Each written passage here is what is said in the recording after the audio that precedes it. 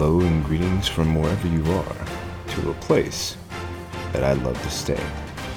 No matter your point of origin, age, or walk of life, you've arrived at the DC Comics News Spinner Rack. A place that celebrates comics, more importantly, my top 5 picks from DC Comics, each and every week. Now, how do I know all this? Well, I'm your host, Seth Singleton. Each and every week I pick my top 5 books from DC Comics and share them with you. There are a few telltale characteristics which can usually clue you in that you have arrived for the Spinner Rack.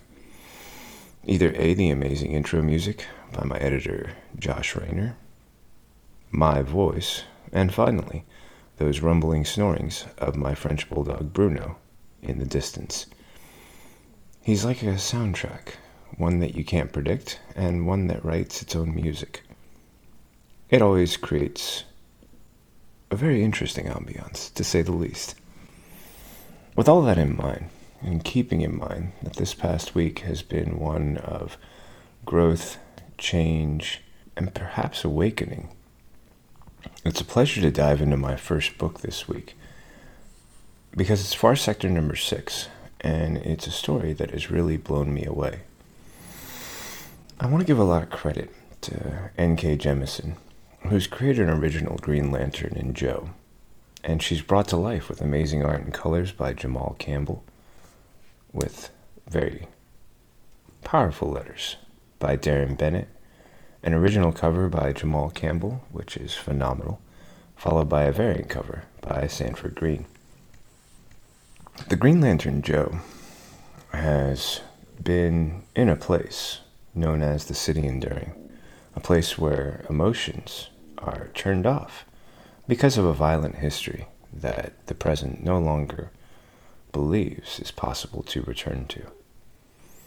Now, the exposition in the beginning with Joe and Counselor Marth, providing a catch-up for all those who might not have been reading along, and as they point out, they both know what they're talking about. But the point is that this is for the new people. And it's a wonderful introduction to a very challenging period, because the City Enduring has been struggling with how to work out the problems that exist among its people, and with the solution they've created, something that controls their emotions, and an antithesis, something known as the switch off, something that turns off those emotions and allows the person taking it to feel. Right now, feelings are in large supply. It's been 10 days since the local law enforcement fired on a group of emotion exploit protesters. The person who ordered that was Counselor Marth. Joe is dealing with the fact that she's been going to too many funerals. 6 this week alone. 12 people died in total in the riots. And I'm moved by a quote that opens this issue. "Do not fear mistakes. There are none," attributed to Miles Davis. Boy, in this book, there are no mistakes for me. For me, overall, this is a lovely, beautiful story. It feels wonderful and magically alien and distant. The art brings to life the cityscape, the surrounding people, hues that shift from soft greens and blues to luxurious maroons, soft oranges, and with this beautiful color palette, we have this wonderful story of Joe dealing with the events of the world she's been brought and asked to help as a violence has begun to spread. It's also created conflict with her and Counselor Marth, who interestingly appears at first in many ways as a politician unwilling to take responsibility. But Marth surprises her when he reveals exactly what his actions are. And I was intrigued that the basis for this decision is one that's not hinged on public response. There's actually been no blowback, which is the Earth term that Joe and Counselor Martha use to discuss what's happening in the city enduring. And Martha says something very powerful, something that, as has been echoed by at least one of the DC Comics reviewer, is one of the things that makes this issue feel so timely, so necessary. Martha says that he's stepping down because he was wrong. And then he says something very interesting. He says, do human leaders wait for public censure before acknowledging their wrongs? How weak of them. Man, this was a really powerful story.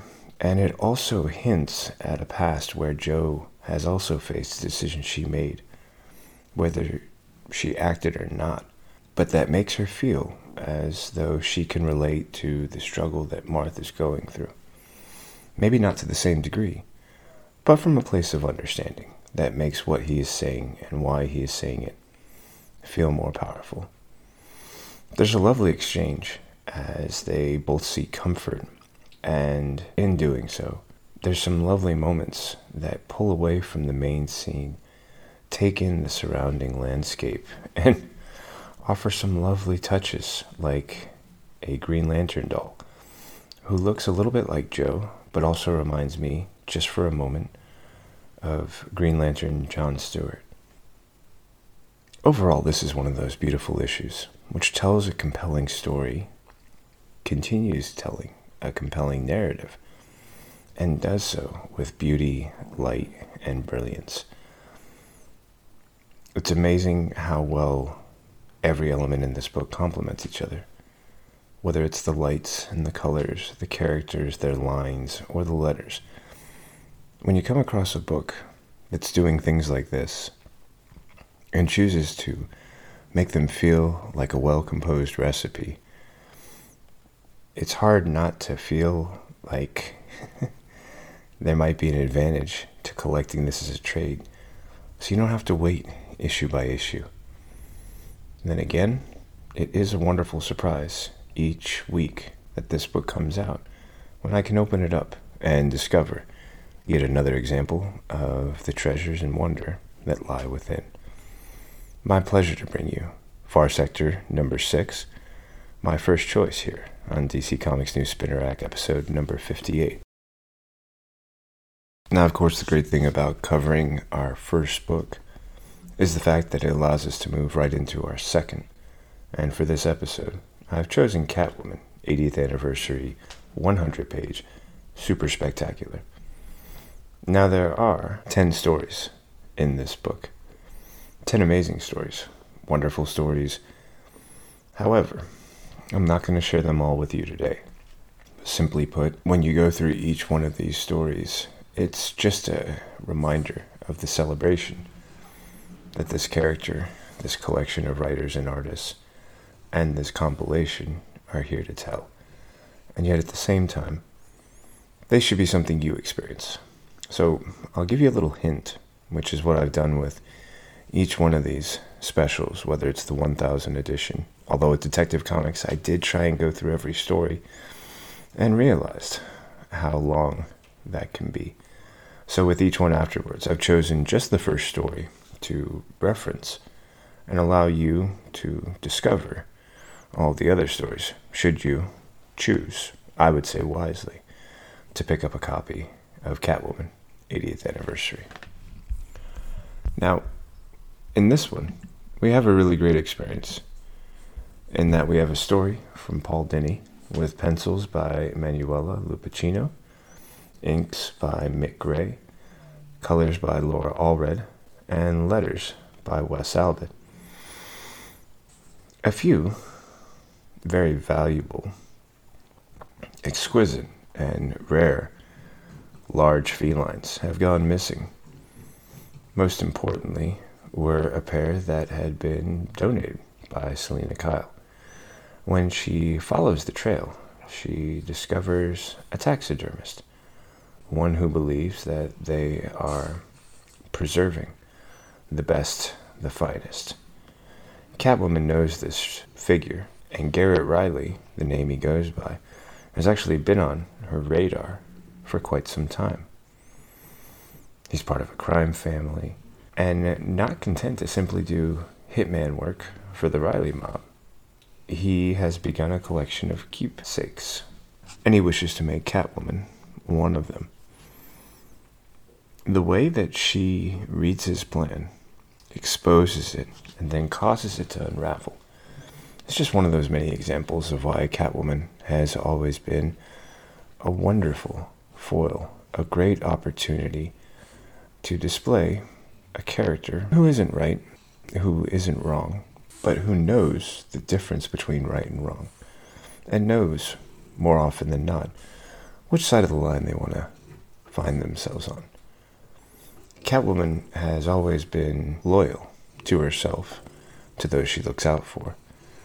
Her loyalty has its own brand, its own set of rules, and it's one of the reasons why she's been such an enduring character for 80 years. Keeping all that in mind, the stories that follow are a wonderful reflection of all of the many things that make up Catwoman, all the wonderful things that we have come to know and love, and more importantly, the creative teams that bring her and all of those great elements to life each and every issue. It should come as no surprise that this Catwoman 80th special is a 5 out of 5. I've been gushing and glowing over it, and more importantly, I hope I've pointed out some of the reasons why I think this is such a perfect book to add to your collection this week. With these two first books out of the way, or these first two books, however you choose to say it, we have an opportunity to take a quick break, catch up on all the things going on here at DC Comics News, provide you with some insight, and of course, come back from my third, fourth, and fifth choices. Thanks for your patience. Ad break will be over shortly, and we'll get right back into the swing of things. Talk to you in a moment. Hi everyone, I'm here to tell you about the DC Comics News podcast. Here every week to talk everything DC. Movies, TV, comics, and everything in between. But don't just take my word for it. Here are a couple of our sponsors. Listen to the DC Comics News podcast. It's audio justice. No. It's audio chaos. These wackos are crazier than I am. Well, maybe you're both right. Regardless, you can catch us on every kind of podcast platform. Apple Podcasts, Google Play, Spotify, Stitcher, and everywhere you find great podcasts. So, can I go now? Let him go. He did everything you asked.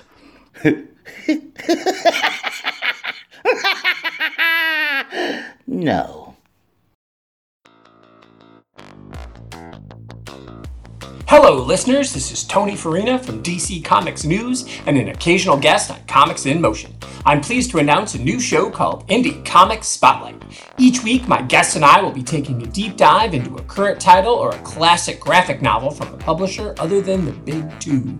Consider this show the best of the rest. My hope is that we'll bring new readers to independent comics and give old readers a chance to share their thoughts.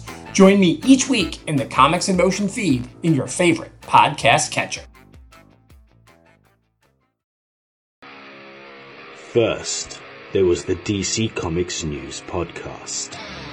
Then came the Spinner Rack. And now, the third show brought to you by the guys that brought you all that other stuff I just mentioned. I Am the Night. A story about the stories. A show celebrating Batman, the animated series. Week by week, episode by episode. Just when you thought it was safe to put on a pair of headphones, I am the Night. Why, hello there. I'm Seth Singleton, and I'm here to tell you about Mad Pup, a Harley Quinn cast. 3, 2, 1. Harley Quinn? Harley f***ing Quinn?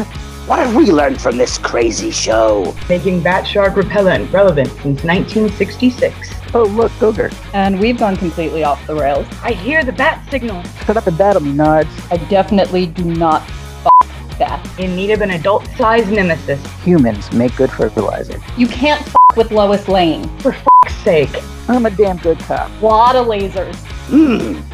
Educational and informative.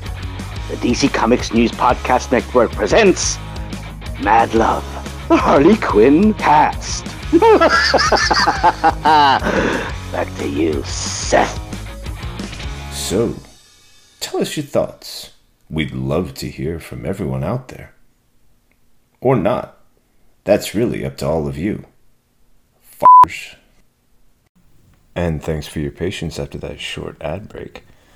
Hope you caught up on all the great things going on here at DC Comics News. And with that, we move right into my third choice. For this one, I am happy to talk to you today about Justice League Dark, number 22. This has been an amazing run of storytelling. Ram V and James Tynion IV really combined for this really great narrative. Ram V providing the script, with Ram V and James Tynion providing the story. Pencils by Alvaro Martinez Bueno and Amanke Nahuelpan on pencils. Raul Fernandez and Amanke Nahuelpan on inks, with June Chung providing color. Yannick Paquette and Nathan Fairbairn providing the original cover, with Clayton Crane providing the variant cover. We open in this story on the Serengeti in Tanzania with a character named Olamayan, who is there to greet Khalid, the newest wearer of the helmet of Order of Nabu, and who has arrived because he's here to speak with the avatars of Stone, Flame, Waves, and Vapor. They are wondering why they should be helping, and pose a question, one that I've heard before, as to whether or not humans are the anomaly. The Earth would go on. And then we shift gears to Buddy Baker in his duodenum, and a conversation he's having with the divided. This is all part of an attempt to undo the spores growing out of people, the magic that is violently attacking the world, and the rise of characters like Anton Arcane, who faces off with and brings to submission Zatanna in this moment, but not before she can send a signal, one that reaches John Constantine right after he's found Abby Arcane, and he's trying to explain what has happened to Swamp Thing. There's so much going on throughout this book, and what brings it to life are those very talented pencilers, inkers, and colors. The dark that surrounds the rot, the sort of beauty and wonder of the natural landscape where Constantine finds Abby, and this wonderful recognition of how they are drawing on a history of DC Comics characters come to life in this story, bringing all of their baggage, their experiences, their hopes and fears, and how they can use that to shape this story. What really strikes me, though, is near the end, when Khalid points out something that the avatars might have forgotten. I think it's something you should experience for yourself as a reader, but it's one of those moments where you realize that the writer knows the story that they're telling because it's the story they want to hear. In this great collection, this next chapter, Justice League Dark 22, we have the opportunity to be reminded why stories are what they do, and what are the many components that keep them burning so bright and remaining alive for so long. A great 5 out of 5 book. I'm always wondering if I put certain books on the spinner rack too often. But then once I finish reviewing them and sharing them with you, I realize my choices were justified, and all the reasons I just gave, in addition to all the reasons I didn't, are more than validation. And with that, let's go ahead and move into my fourth choice. Now, regarding that fourth choice, I chose to pick up Batman Superman number 9, a really powerful story titled Atomic. introduces the Atomic Skull running rampantly through Gotham, a place he doesn't really belong. He's more of a Superman-style villain. And yet, that's not the only concern, because this issue opens with Gotham Harbor and a body lying on the shore. We don't find out who he is, but there's a feeling it's a connection, or there is a connection, to the Atomic Skull, who at first might be apprehended by the police until Batman arrives and realizes that the people who are trying to take him in aren't police at all. In fact, they've got a funny smell because they're dead, and they appear to be remote-controlled drones. What's wrong with the Atomic Skull, and why is it that right as Batman's about to uncover what the problem could be, the Atomic Skull is suddenly killed? I love a great mystery, and there's a power in this that is captured because of the chaos and ferocity and the very abrupt introduction to the events that are occurring. We, the reader, are left feeling as lost as Batman and Superman, and because of that, we're left with a mystery, much like they are. Our viewpoint is different, but we don't have much more details than they do, and that allows us this opportunity to experience all of that questioning and wonder until the moment when the narrative pulls away from our main characters, shifts to two supporting characters, and with that we get the arrival of a discovery, one that is violent and brilliant and a haunting look at a classic character from DC Comics past. You're going to enjoy this one, I think, if you have a love for DC Comics history and the way it can be brought to life in new ways. Now, in all honesty, I got so excited talking about this book, I left off the opportunity to tell you about the team. Writing this one is Joshua Williamson, whose work I've loved on The Flash. Art by Clayton Henry. Colors by Alejandro Sanchez. Letters by John J. Hill. With an original cover by Henry and Sanchez, as well as a variant cover by Mike Mayhew. I recommend both, although, really, the original is so great, anything beyond that is just frosting. A solid 5 out of 5 from me, a great introduction to a new arc, shifting gears for us now as we've moved away from the Batman Who Laughs virus and into a new whodunit story for, as they've been called before, the world's finest. Time for my fifth and final choice. And for that fifth and final choice, well, I simply could not deny Shazam number 12. A really fun story for me that brings not only the brilliance, bright wonder, and light of Shazam and the way Billy Batson is able to view the world, and the world around him so often appears bright, wonderful, pure, childlike. That gives us this wonderful introduction to the Crocodile Men and a villain wearing a suit even though he's a crocodile. Now, Billy can't explain what's going on, even though Freddy, his good friend, and another member of the Marvel family, is more than curious about why this well-suited villain is bothering Billy. And also, it brings up an interesting conversation about the quality of Shazam's villains, to which Shazam at some point relents and says, okay, I get it. I'm supposed to have a lot of villains. I'm still trying to figure everything out. Which means, in Shazam's eyes, he simply has to take a journey over to Gotham, find a villain, get in there, and make a name for himself. Now, Freddy would call this squatting and blame, to which Shazam disagrees. And when he hears the Scarecrow has been sighted, he decides to make his honest and most earnest attempt to help out. The problem is, Billy's never faced Scarecrow, and even someone as talented as Batman who has, knows that every time is just as dangerous as the first or the last. The effect of the fear toxin on Billy is powerful, and it's a reminder of how hard it is for this young man to be the superhero he is, and all the fears he must be facing. Because of that, we get to see Batman take on that wonderful senior father role that he likes to deny isn't something he's good at, and yet at the same time is something that he has so much understanding about, especially because of the way his life was so drastically affected when he was a young boy.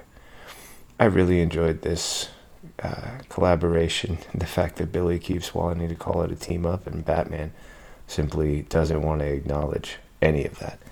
Great story here from Jeff Loveness as the special guest writer, Brandon Peterson providing the special guest art, with Mike Attier providing the colors, Rob Lay providing the letters, Brandon Peterson with the original cover, and Ken Lashley providing the variant cover. When it comes to those covers, you really can't go wrong. But then again, the best part is you can either get one or both, and you still find yourself with a great collection of art. And with that fifth and final choice, that brings episode number 58 of the DC Comics News Spinner Rack to a close. Once again, I've been your host, Seth Singleton.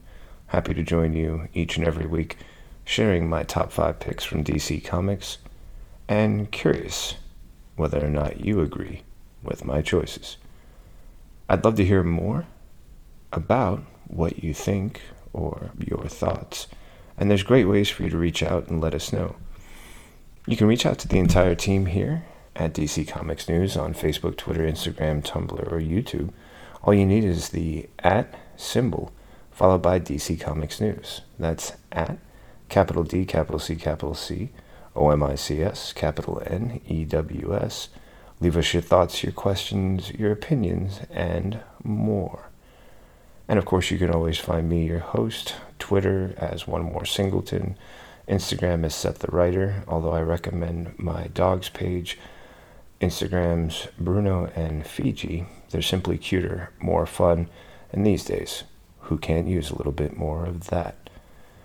Thanks for listening to us today, for listening to me as I slip into that royal we us, and I hope you understand it was talking about the entire DC Comics News podcast network, of which I am proud to be a part of. You can catch every episode on the platform you're listening to. If you haven't yet, please head over, subscribe, rate, and review, and keep in mind that when telling friends, you can let them know that we're on all the major podcast platforms, whether it's Apple, Spotify, Stitcher, or Google Play. And there's plenty others. If you have a favorite, write in. Let us know. We'd love to hear about it. And share it with others. I'd also like to encourage you that when you subscribe to the DC Comics News Podcast Network, you get regular updates of new shows like The Spinner Rack, the weekly DC Comics News podcast, new shows like I Am the Knight, an episode-by-episode breakdown by our very own Mr. Steve J. Ray, or Mad Love, a Harley Quinn cast that takes a, adult look at the very popular adult animated cartoon on DC Universe. You can catch all that and more by making sure you have subscribed to the DC Comics News Podcast Network. Don't forget that after you do, it's okay to leave us your thoughts. We really want to hear them. Again, that brings us to a close, and as we like to say here at DC Comics News, the only thing left we would like you to do is to always read more comics. Thanks so much for joining me. Can't wait to spend episode number 59 with you. Until then.